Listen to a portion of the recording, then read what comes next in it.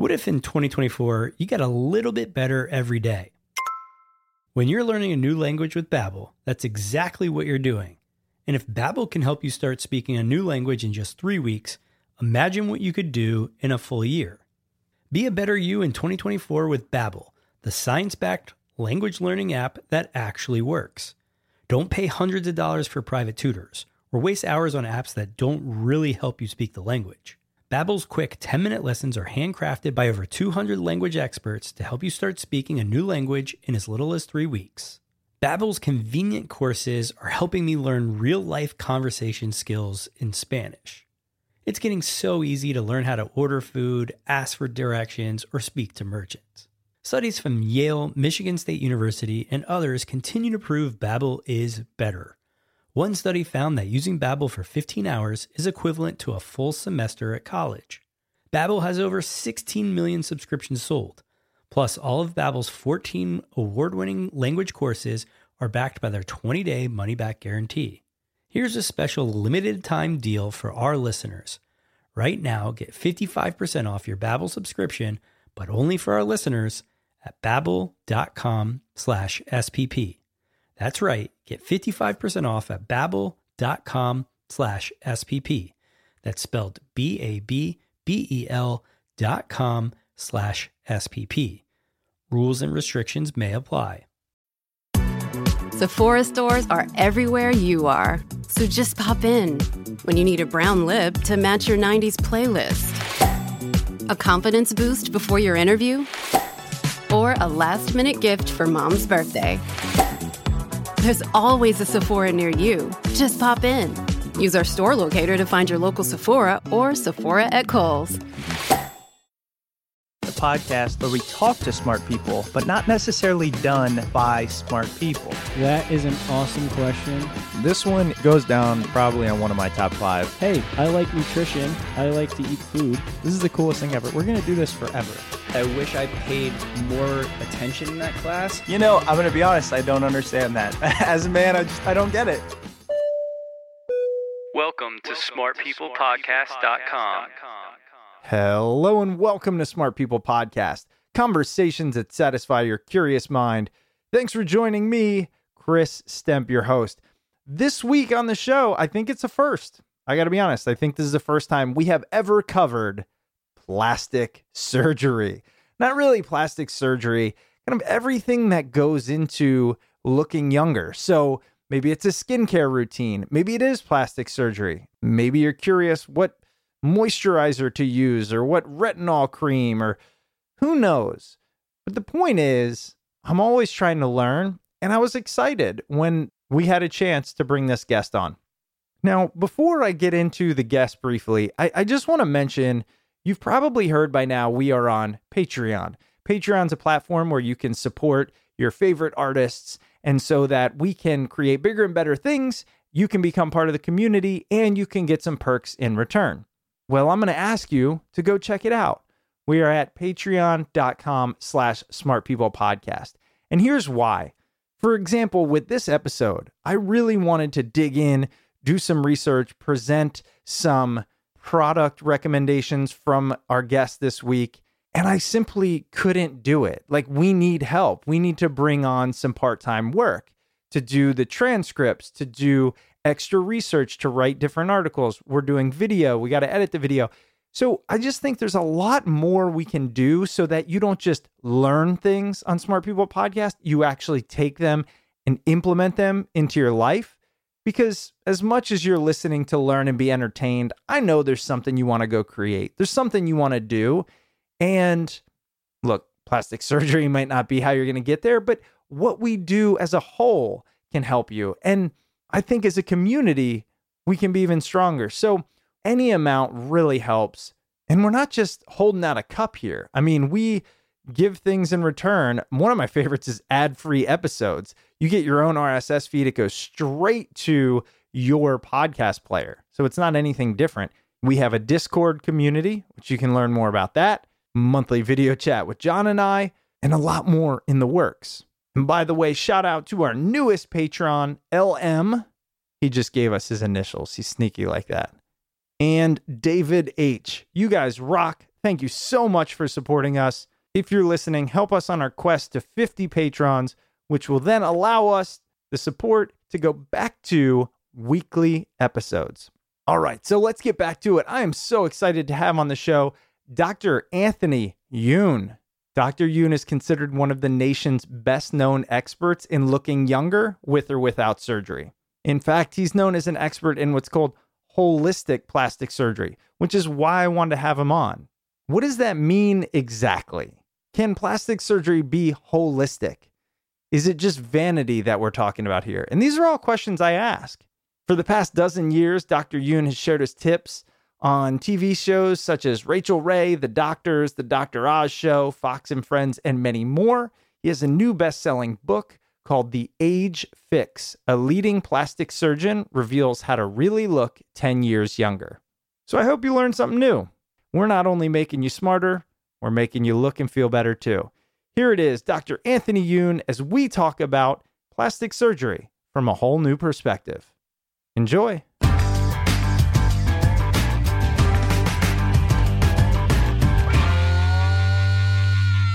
All right. Well, Dr. Yoon, thank you so much for being on the show. It's my pleasure. Thank you for having me on. Yeah, absolutely. And I have to say, for all those listening, you know, that they'll hear about it in the intro, but we're kind of in the presence of a superstar right now. Like, you are all over.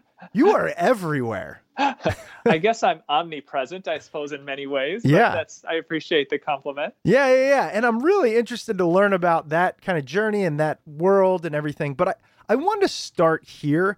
As I mentioned to you before hitting record, we've never talked about this topic. We've never talked about plastic surgery. We definitely talk about health and wellness, but there is a connotation that comes along with plastic surgery and plastic surgeons. And when I first was introduced to you, I was like, this just isn't, it's just something inside me didn't feel right. And I read more. I really liked the approach I was reading about holistic plastic surgery. And then I read an article that quoted you saying that you wrote your first book to show that not all plastic surgeons are arrogant, money-grubbing jerks. And I appreciate that. So I want to ask you two things. And the first one is, why do you think you can separate yourself from that negative connotation of plastic surgeons? Yeah, you know, I think that's a great question, because it's funny when I meet new people, and they say, oh, what do you do? And I say, I'm a plastic surgeon.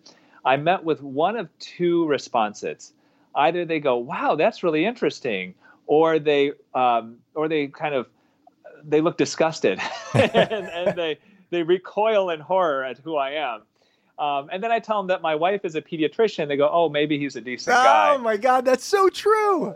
so at least I have her that has my back. But yeah. I think, you know, we see things on TV, we read these salacious articles, and now it's all over social media where there are these male doctors who have female patients, and they say things like bigger is better, and hey girls, come on into the boob room, and just things are so inappropriate. And on top of that, there's so many doctors who are masquerading as actual plastic surgeons when they're not, because they just want to make the money and they want to look cool. And, you know, because plastic surgery in all the medical specialties is one of the most quote unquote sexiest, I guess, of them. So I grew up as a bespeckled, nerdy kid who couldn't find a date. And I became a doctor for the idea that I had this general idea I wanted to help people. And so I thought, well, I want to help people. I like working with my hands. And so I thought, maybe I'm going to be a general surgeon. You know, I'll take out appendices that are sick, gallbladders, stuff like that. And I was in medical school, and I saw this 60-year-old man stumble out of a call room at 3 a.m. to attend to a trauma. And I thought, I can't do that. I don't want to do that with my life. And so I hit this big question mark of what type of doctor do I want to be? And I thought, you know, my personality really matches that of a primary care physician, where I trained as a medical student as a school that is all about primary care and how do you treat your patients. And they call it the biopsychosocial method and all this stuff. And so for a while, I thought maybe I'll be a family doctor. And then I started looking into plastic surgery, and it really connected with me. And there was a story that I had, and I put it in my first book, In Stitches, of this little girl who had her face literally eaten by a raccoon. I mean, it was horrifying. And to see the plastic surgeon and how the plastic surgeon worked to reconstruct it and give some hope to this child, to me, after that, I was hooked. And so I thought, that's what I want to do is I'm not a guy who's into this life and death situations. I'm not that type of a high-powered vascular neurosurgeon. Like, that's not my personality. I'm more the personality of a family doctor, but I loved working with my hands. I was always an artist, and it really brought me into then this field of plastic surgery. And so I went through all the training, and one of the reasons why I think surgeons especially have a bad rap is because our training is so intense that you may go in as a nice person, but you come out as a arrogant jerk a lot of times because that's how you survive. And I did not allow that to happen to me. And I was lucky in that the place that I did all my residency, all my training, was essentially a nice place. And so I actually came out, I feel, pretty close to the person that I was when I came in. And that's how I've lived my life since then.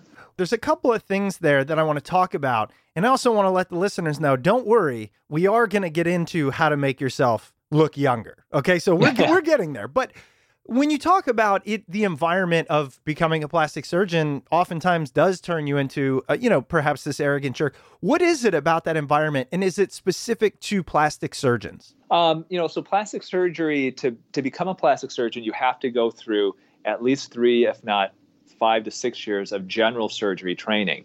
And so it's not necessarily the plastic surgery years that are the ones that are the most difficult. It's the general surgery years. And that has always been, the training has always been a situation where you come in and you're the low person on the totem pole, and they basically just treat you like garbage.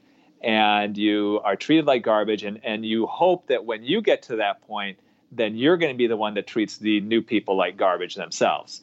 And that's what happens to a lot of people, is that they come in, they're treated so poorly, and they in the back of their mind, or maybe even subconsciously, think, geez, when I get to that point, then I'm going to be the boss and people are going to listen to me. And then you get there. And so for me, I was keenly aware of what was going on with that. I did not allow that, to affect me in that way. And plus the place that I trained at was not nearly that. We can actually call it benign or malignant in residency. Oh, wow. Kind of like tumors or benign. Yeah. And there are certain malignant residency programs where they treat you so poorly. In fact, there was one in Georgia where they bragged that they had a 100% divorce rate.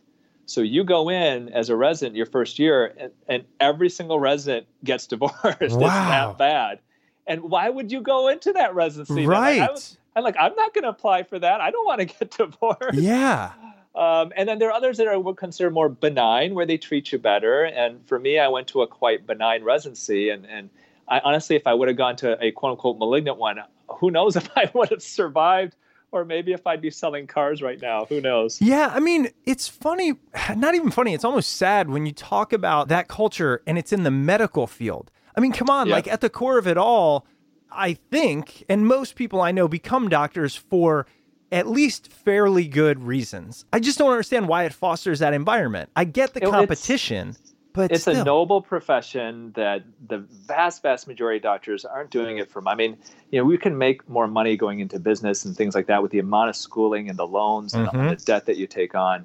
I think really what it is that it is such and especially when you look at surgery, it is such an important job that you really need to, and you have such a finite period of time that you have to learn how to do all of this stuff. And you're not allowed to make mistakes, And so because of that, you need so many hours. It's kind of like that whole Malcolm Gladwell, 10,000 hours, doing something to become an expert. You need that time, and there's only so much time to do all of that. And so it is necessary. Now, the last many years, there have been laws that have come through that have limited resident work hours, which I think is super important. But back when I went through, I mean, I would go 36 hours working straight without a minute of sleep. And that was very commonplace back then. And they don't allow that type of thing to happen quite as much anymore. Good, because they found the error rate that increases with that lack of sleep. I mean, it just seems commonsensical to me. Well, when you have no sleep and it's 4 a.m. and you're holding retractors for your third hour of a surgery, I mean, there are times where you start nodding off and you're in the operating room. I mean, it can be a potentially dangerous situation. Absolutely. Well, I want to get into this idea of holistic plastic surgery because I have to admit, A, it sounds catchy. And so that put me like, wait a sec, that sounds catchy. But then B, it also does draw me in because I'm thinking maybe there is something to it. And the more I looked into it, it sounds as if your goal seems to be, how do I help people feel better about the way they look through all methods? What would you consider yourself to be? So, yeah, I think that some people think a holistic plastic surgery, that's a contradiction in terms. And I think it depends on the idea of what you think holistic is, and for me, holistic means whole body. It's the whole perspective. Other people say, well, holistic, doesn't that mean just natural? So if you are taking a prescription medication, you're not being holistic. Well, sometimes you get sick, and if you've got pneumonia, I hope you take a prescription medication to treat it, because otherwise you could die. So the way I look at holistic plastic surgery, and the reason why I really wanted to coin that term is because there is so much that we can do to help us look and feel great. And, there are doctors out there whose the first thing that they reach for is an invasive treatment. So somebody comes in and they say, Dr. Yoon, I feel, people tell me I look tired. What should I do? And for some doctors, unfortunately, the first, suggestion would be Botox or facelift, Well, what we're finding, and this is something that we're not taught this in residency, we're not taught this in medical school, but you always got to start with the beginning and really with what affects you day by day, and that's your diet. So what you eat has a profound impact on how quickly you age and how your skin looks and how old you look. The second step from that is what you put on your skin. And as a board-certified plastic surgeon, I had almost no training or education on what we put on our skin. I had to learn that all separately. This week's episode is brought to you by Rothy's. Have you heard about this company making stylish shoes for women and girls out of recycled plastic water bottles? Oh, and they're insanely comfortable and machine washable. Rothy's has quickly grown to a most loved, gotta have them brand. It's no surprise they have over 1,000 nearly perfect reviews. Rothy's shoes are stylish, sustainable, and comfortable enough for everyday wear. But you don't have to take it from me. I don't wear them, but luckily my wife Amanda does. Amanda, what do you think about your Rothy's? I love my Rothy's. I got the gray camo sneaker and they are super cute and go with everything that I own. They're honestly the most comfortable pair of shoes that I have ever had. John, I know this is going to kill you, but I can't wait to see what new colors and patterns that Rothy's comes out with in the future. Oh, can't wait. Rothy's are the everyday flats for life on the go. They come in a wide range of colors and patterns, and they're available in 4 different silhouettes. Plus, they're constantly launching new styles, so you're guaranteed to find a pair or 3 that you'll love. Since Rothy's are seamlessly crafted from recycled water bottles, they're ultra comfortable as soon as you slip them on. That's right, there's 0 break-in period in these shoes. Plus, Rothy's always comes with free shipping and free returns and exchanges. No risk, no worries, no reason not to try. Check out all the amazing styles available right now at rothys.com/smart. Go to Rothys, ROTHYS.com/smart to get your new favorite flats. Comfort, style, and sustainability. These are the shoes you've been waiting for. Head to rothys.com/smart. And now back to the episode. And so, yes, as a plastic surgeon, we're taught how to take care of sick patients. We're taught how to operate on people. We're taught how to do reconstructive surgery. But are we taught just what foods are best to turn back the clock? No. Are we taught about how sugar can be very damaging to the collagen of your skin? We are not. And that's what I want to get out there, is because there is a huge picture of so much that you can do. And surgery is such a tiny part of that. Isn't it true you would make a lot more money if you constantly pushed surgeries? Yes, and I would tell you, full disclosure, I do a lot of surgery. Sure. I get a lot of people asking me. I did a surgery this morning. Mm-hmm.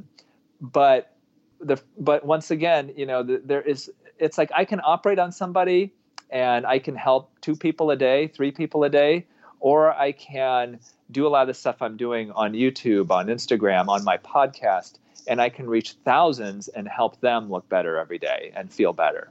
And so that's part of what, the reason why I'm doing what I'm doing. Yeah, and I'm loving that. And look, I tried to do all the kind of research up front. I mean, there's a lot here that supports the reason you're successful, and I think it's both a mix of your approach and your skill set. Yeah, and a lot of it, I mean, it's looking at a couple of different ways. I mean, treating patients, it's a big deal. I mean, what it comes down to, number one, my number one, I guess, in importance every day is the patient that's in front of me, and so if I'm operating on somebody, then that's all I'm focused on.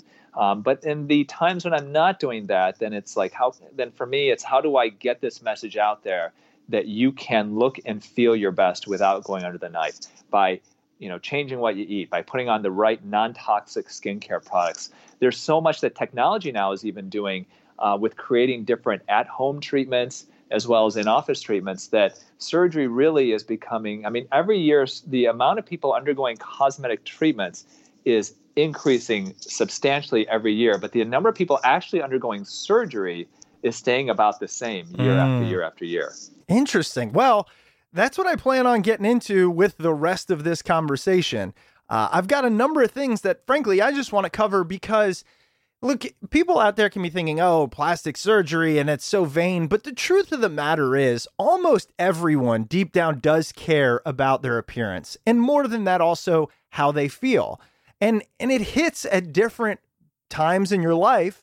I know for me, I'm in my mid-30s now. I think I look pretty good, but I just started a skincare routine, right? So I can say, oh, this is just for people who care, who are vain. But the truth is, I see what's in my cabinet and what I put on my face. And that's why I wanted to have you on. Yeah. And I think, really the first step is being healthy is beauty. Some people say, well, I want to feel beautiful. And if you're not healthy, it's hard to feel and look beautiful. And so it always starts, just in general, if you're a guy, then it's be feeling good about yourself. Like if you're not healthy, it's hard to feel good about yourself. We talk a lot on this podcast about food. I think we have a good sense of that. What I would like to focus on are the things that really a plastic surgeon such as yourself would know. And I'm sure it'll go a number of different ways. That first one, like you mentioned, is these at-home products.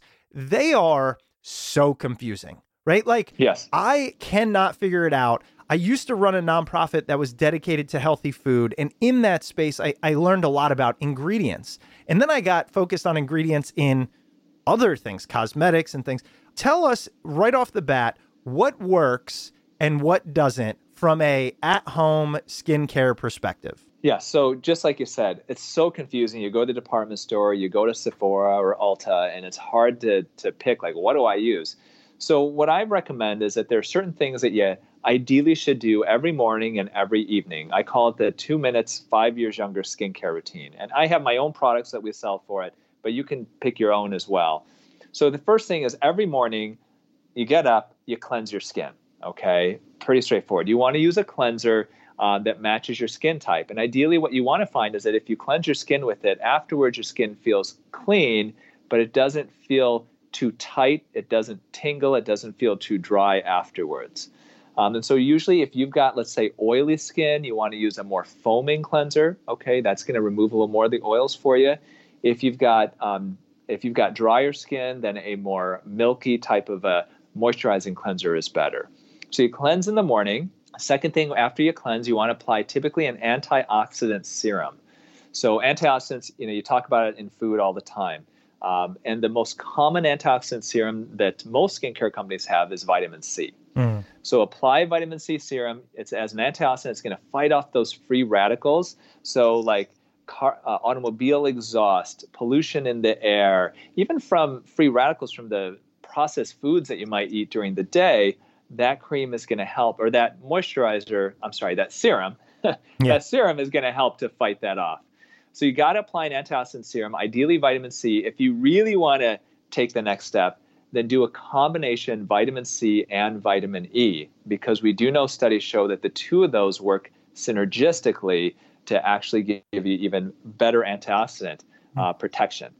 And then the third thing is to apply sunscreen. And I usually recommend one with an SPF of 30 or more. And you want to avoid oxybenzone because that's a potential hormone disruptor. Okay, because that's what I was curious. Those two things that you talked about there, that really the, what was the middle one that you talked about? The antioxidant serum? Yeah, the serum and the sunscreen. I feel like, okay, I see vitamin C, I see vitamin E. All the other stuff in there is what terrifies me. I can't pronounce it. And the same with sunscreen. I always wonder, like, sunscreen's not something that's natural. So tell us how to find the good ones, what to be aware of, and why it works. So, I mean, with sunscreen, the number one thing, and it's very commonly used, is oxybenzone. And we do know there's studies that show that does mimic certain types of hormones in the body. And so avoiding that is super important.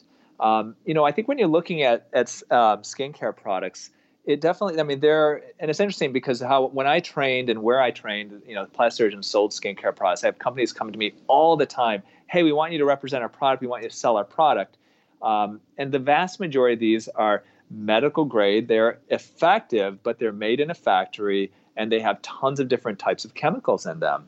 And it's hard even for me to try to keep track of, is this chemical good for me? Is that good for me? So one thing that I would recommend your listeners do is the Environmental Working Group. They've got it's called Skin Deep. They've got a database where they will go into all of these types of ingredients. And there's also an app that you can download too onto your phone. And it's called, let me look it up here on my phone here. It's called... I think I have it too. Think Dirty. Yes. The Think Dirty app. And so the Think Dirty app, it doesn't have all the products there, but it has a lot of them. And they will give so many of these products a number grade of just how, quote unquote, clean these products are. And so use that as a guideline because, I do interviews all the time and say, well, what about this ingredient? Do you think that this is okay? Right. And there's so many out there that are preservatives and as I don't know half of them. So I go to those two places, Environmental Working Group online or the Think Dirty app, and that will help get you along. I mean, there's certain things that we know, like methylparaben, that's not good for you. Phthalates are not good for you. There's certain formaldehyde releasers, but so many of them have different names, It's like you talk about with food, trans fats. Well, it's never trans fats written on the ingredients label, know? Yeah. So you've got to know these things. But if you're not sure and it's hard to do the research, go to Environmental Working Group or Think Dirty. This week's episode is brought to you by Wix. Get started today for free at wix.com/smart and apply code SMART at checkout to get 10% off when upgrading to premium. All right, if you've been listening over the past few weeks, you know that I've been building out another Smart People Podcast website on Wix. It's Smart People Podcast Book Club, and you can go to it at smartpeoplebook.club. Here we'll be featuring our favorite books from authors of the show, so you can check out our Wall of Fame, and then each month, Chris and I are going to recommend books for you to read. I had a blast making this site on Wix. It was super easy. I'm not the best designer, but Wix made everything both simple and beautiful. If you've been thinking about building a website, whether it's for your business, for yourself, or just to put something out into the world, you need to do it on Wix. The designs are top-notch, the dashboard interface is super intuitive, and they just launched Wix Turbo, which means that all the sites made with Wix now load faster than ever. So as a listener of Smart People Podcast, you can take advantage of a special offer from Wix. Get started today for free at wix.com/smart and apply the code SMART at checkout to get 10% off when upgrading to premium. And now back to the episode. All right, I love that. And EWG is something that, I have kind of looked at for a long time. They also have an app, and I forget what it is. I'll look it up. But okay. So I appreciate that. Now, I want to talk about one thing that I have just added to my routine. And I've heard all the research I've done, and I love to research things, that it works, which retinols. So tell us, do retinols work? Why do they work? Because frankly, I don't really know. And what are they used for? So you are going right into the second step of the routine. So the first step in the routine is in the morning. Oh, okay. So you do the cleanser, you put an antioxidant and a serum, and then you put the sunscreen. And at night, you cleanse your skin. Super important, okay, because you got to get rid of the day's worth of grime and dust and oils that have built up on your skin. And then ideally you want to apply an anti-aging cream every night. And the best cream, if you, if you ask plastic surgeons and dermatologists around the country, if they could pick one anti-aging cream, most of them would pick a retinoid. Retinol is a over-the-counter strength retinoid. It's basically a derivative of vitamin A. Tretinoin or Retin-A is the prescription strength version. Okay. And so most people I recommend, if you're going to pick one anti-aging cream, go with a retinol. Okay. It's an over-the-counter strength. Once again, the majority of skincare manufacturers have a retinol-based cream. And when you look at the actual science, there are so many studies that have looked at tretinoin, the prescription strength, showing that the effects are very, very impressive. So prescription strength tretinoin has been proven to thicken the skin, reduce fine lines, tighten the skin, exfoliate the skin, get rid of pigment and unwanted pigment, and even reverse early pre-skin cancers.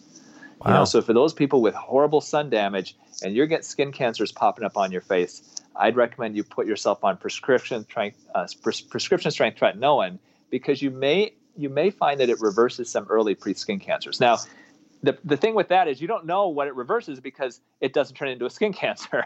Right. But the studies do show that it does that. But the problem with prescription strength tretinoin or Retin-A is it's very strong, and people can get a major dermatitis type reaction to it. Usually that subsides within about 6 to 8 weeks. But if you don't want to go through that, then an over-the-counter retinol is the way to go. When you said the Retin-A thing, I have oily skin, and I had some acne when I was younger, and I remember that being a thing back then. Like, oh yeah, I don't think I used it, and I also remember them pushing something called Accutane, which I definitely didn't use. That's a whole other deal. Yeah. But you were just bringing me back to those teenage years. Yeah, and people do get prescriptions for tretinoin, for Retin-A, for acne, and it does really help with that. But we also find that it's so good for anti-aging as well. And so for those people, who have, let's say, thick skin and they got real oily skin, then a retinol is not going to work quite as well. They may want to try to go for a prescription strength tretinoin because it's going to be more potent. But for somebody who's a bit older, they have thinner skin, they have more mature skin, it's drier, they may not do well with the prescription strength. So for them, no question, going with a retinol cream is a better option. I appreciate that, actually, because that helps with the differentiation. Like, it could be an age thing, or the thickness of your skin, the plumpness, the dryness, all of that matters. And that, again, is why it's so confusing. Let's move on to another one while we're on the face here, and that is the eyes, right? Those infamous dark circles. I've learned, or I've heard, that those can often be caused from the foods you eat. Is that true? And then with that, how do we get rid of them, both with what we eat and what we put on the eyes? So as far as food, that is going to impact more of a temporary thing. And so if you're eating real salty foods, if you go for Chinese, if you have foods with a lot of added, really it's mostly like MSG and those types of sodium types of things, then you can get puffiness as your body retains water. And because the eyelid skin is the thinnest skin of the whole body, if you're going to swell, that's where you're going to quite often see it first. And so that's going to be more of a temporary thing. Now, when you're dealing with quote unquote dark circles under the eyes, really the treatment has to be targeted towards the cause. And there are 3 main causes of dark circles under the eyes. The first thing is fat. We get puffy fat under our eyes. It runs in families. There are topical tightening serums that you can apply onto that. So let's say you've got puffiness under your eyes and you're going to go to a class reunion and you don't want to have surgery or anything like that. There are topical serums. There's one called Sudden Change. It's like $15 at Walgreens that basically acts like a shrink wrap for your under eyes. It lasts for a couple of hours, and some people use that before an event. But the only permanent solution, if you've got true puffiness under the eyes, is to get rid of that fat, is surgery. And you take that fat out with a blepharoplasty. Okay. Now another cause of dark circles is thinning of the skin under your eyes. And so once again, I mentioned that the skin under our eyes is the thinnest skin of our whole body. As we get older, that skin gets thinner and thinner, and it becomes transparent in some people. So some people with lighter skin, that skin becomes transparent, and you start seeing the blood vessels underneath. The only way to really improve that is to thicken the skin. And so that's where using a retinol cream can help with it. Because if you remember, I mentioned a few minutes ago that tretinoin, prescription strength tretinoin, has been proven to thicken skin. And so you don't want to put that on your eyelids. It's way too strong. But if you use an eyelid cream that has retinol in it, you may be able to thicken that skin and make it less transparent, thereby reducing the dark circles. Make sense? It makes great sense. Yep. And then the third cause is pigment. So those people who have darker skin, people who are maybe Latino, people who are African American, people who are Asian, sometimes we get pigment that deposits there. Then you want to look at a actual skin lightening cream. And there's ones with kojic acid, niacinamide. Those can help to reduce that pigment to decrease those dark circles. So dark circles have three main causes, and it really comes down to you have to self-diagnose what cause do you have. Is it puffiness? Is it thinning of the skin? Or is it pigment? Is it possible that the darkness under your eyes waxes and wanes? Like sometimes I feel like, wow, what happened to me? And then other times I feel like it's not there. Is that something that can change? It is. And I think most likely what you're dealing then with is you may have some mild puffiness under your eyes. Okay. And so one way to diagnose it is if it's a sunny day and you're outside and you go, my eyes look really good. But then when I'm in a dark house and I look in the mirror, then I feel like it looks terrible, then that may be due to shadowing from puffiness. Oh, that's it. Okay. So when you're outside and there's sun bouncing up everywhere, there's no shadowing there, you look good. But if you're at a friend's party in the evening and you walk by a mirror, you go, look how bad my eyes look. Well, that could be because it's very, the light's recessed and you're seeing a lot more shadows, and in which case then it could be due to puffiness. Okay. And I blame it on my 10-month-old. Really, that's what it is. I mean, I don't think I've slept in 10 months. Maybe you just need to get more sleep. That's the first thing. People say to me, they go all the time, they come in and say, Dr. Yoon, people tell me I look tired. What should I do? My first question is, are you tired? Because if you are, you should get some rest. That's amazing. Oh my God. I love that. If I went to you, you'd be like, wait, let's talk about this. That's fantastic. Thank you for that. Moving on, a couple of other things I want to cover is just fat. Okay. Because this, can you melt fat? Can you freeze fat? Can you suck fat off? What is going on with all these lasers? And now I'm going to freeze it, and then I'm going to heat it, and then I'm going to drain it. It sounds kind of disgusting to me. And I'm wondering, does it actually work? Yeah. So about 10 years ago, I was on Rachel Ray's talk show, and I said something that I basically said that the holy grail of plastic surgery is getting rid of fat without diet, exercise, or surgery. Yeah. And at the time, we didn't have that. Well, what's happened in the last 10 years is there have been a couple of devices that have been proven safe and effective to actually reduce fat without needles, without surgery, without dieting, basically without any type of hardly even discomfort. And it started with this device called Cool Sculpting. And the Cool Sculpting is very interesting because it started with this idea that this kid kept eating popsicles, and would stick the popsicle into his cheek. Every day would have popsicles, and the father, who was a physician, noticed that there was a dent in his cheek after a while, and figured out, wait a minute, the fat in his cheek was killed off by the cold of this popsicle. Now we know from our studies with pressure sores that we know that the skin is much more durable than the fat below it. Because when people would develop pressure sores, you would have this tiny little hole in the skin, but we would have all this damage underneath to the fat. And so we know that the skin's more durable. So you combine those two ideas, and they created this device where you actually chill out the skin, and the skin can get so cold but still survive, but the fat underneath it crystallizes and actually dies. And then the body will clears it by its natural mechanisms. You basically poop it out later. What? And so by putting this into a device that literally then sucks, let's say, your fat in your skin into the device, and it chills it to the point where the skin is cold, but the skin has survived, but the fat underneath it crystallizes and a lot of those fat cells die. And then once again, your body then clears it. It does, after 1 or 2 treatments, reduce the thickness of your fat by approximately 24%. And now there are new devices. The one that we have in my office is called SculpSure. That one uses a laser to do the same thing, but instead of cooling the fat, it heats the fat and gets a pretty darn similar result. So technology has been great for us, and it's not a weight loss thing. So if somebody says, hey, I want to lose 20 pounds, can I do SculpSure or Cool Sculpting? No, it's for those areas of fat that are stubborn that, you say, look, I work out, I'm in great shape, I eat well, but gosh darn it, I just have these saddlebags, or I just have these love handles, or I just have this little pooch on my tummy. Can we reduce it? Yes, now we can. Wow. So it actually works. You can freeze fat. It really does work. Interestingly enough, now there are at-home devices that companies are trying to sell, saying, oh, you can freeze the fat with this device at home.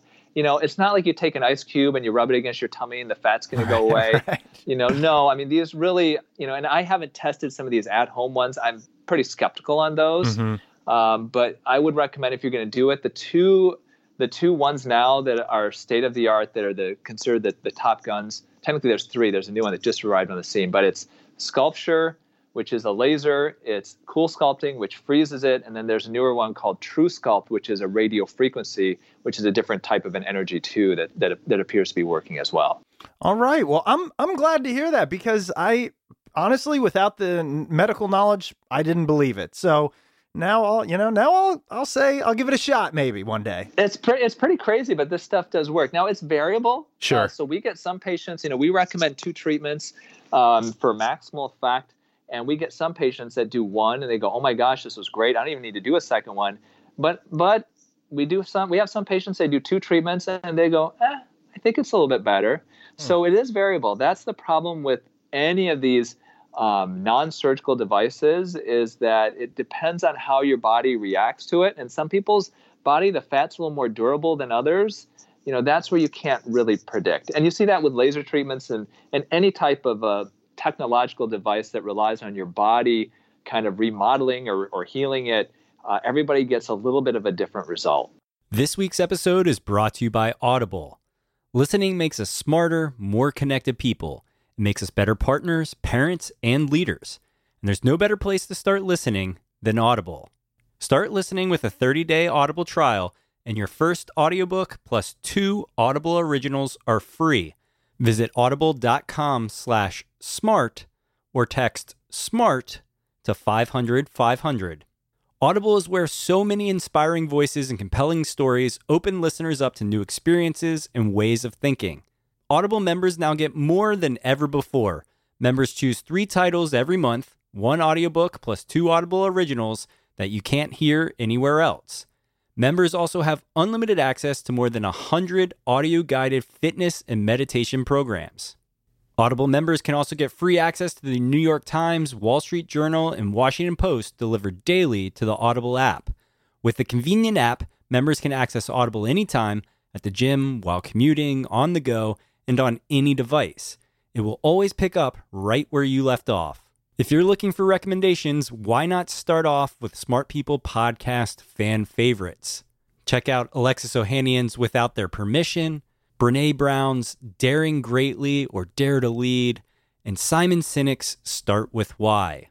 Explore all the ways listening on Audible can help improve mind, body, and soul with entertainment, information, and inspiration. Smart People Podcast listeners can take advantage of this offer today.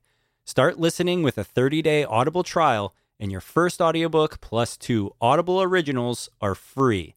Visit audible.com/smart, SMART, or text SMART to 500-500. And now back to the episode. Well, I know we only have a couple minutes left. And so first I wanted to say, and we'll talk about this again, but if you're listening to this thinking, wow, there's so many more questions I have, you answer so many of these in a number of places. I mean, one of the things you really have dedicated yourself to is trying to get this information out there. So not only your book, which is called The Age Fix, a leading plastic surgeon reveals how to really look 10 years younger, but you also have a podcast that you do weekly called The Holistic Plastic Surgery Show. And I just want to impress upon our listeners that doing a podcast every week is time consuming.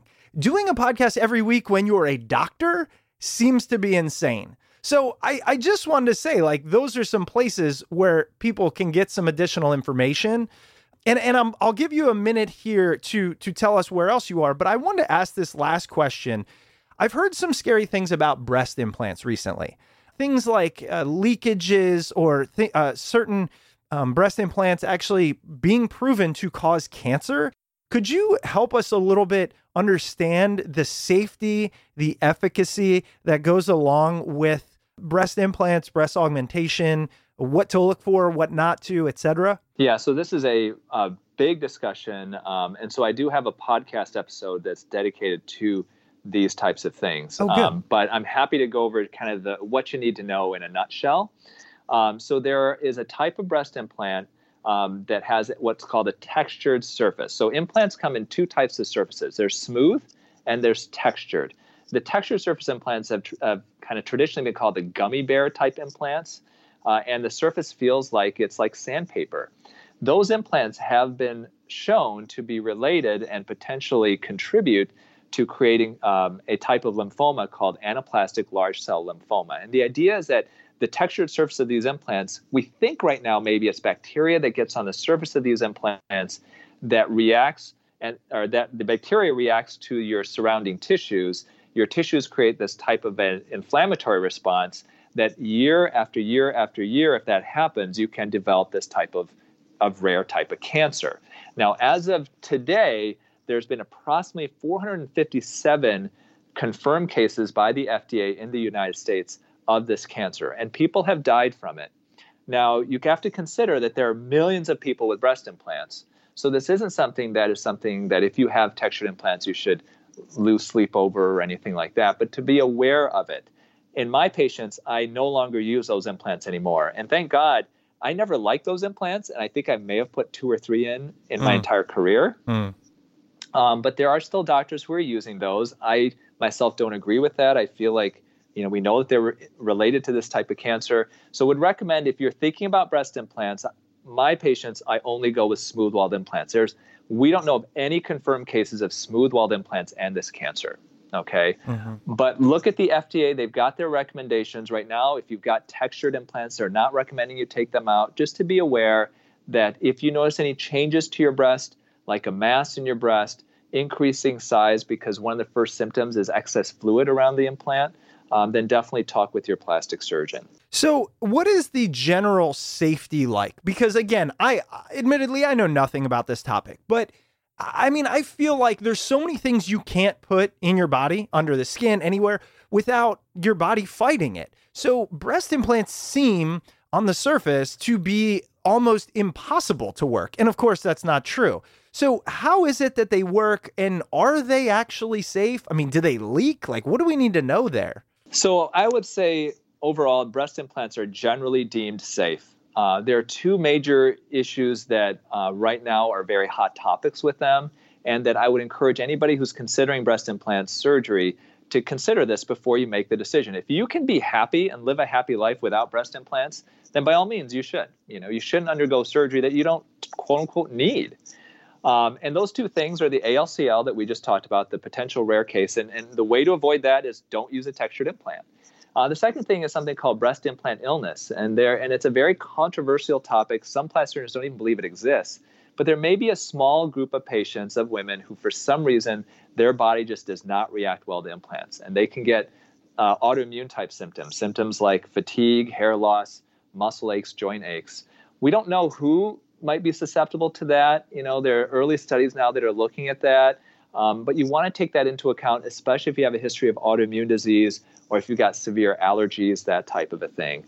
But really what it comes down to is that breast implants have been deemed safe by the FDA. That's why they're allowed to be used. That's why it's the number 1 most popular cosmetic surgery in the country. That's why there's over a 95% patient satisfaction rate with breast implants. But they aren't for everybody. And I would tell your listeners that if you're thinking about breast implants, if you can be happy and live your life completely happy without implants, you know what?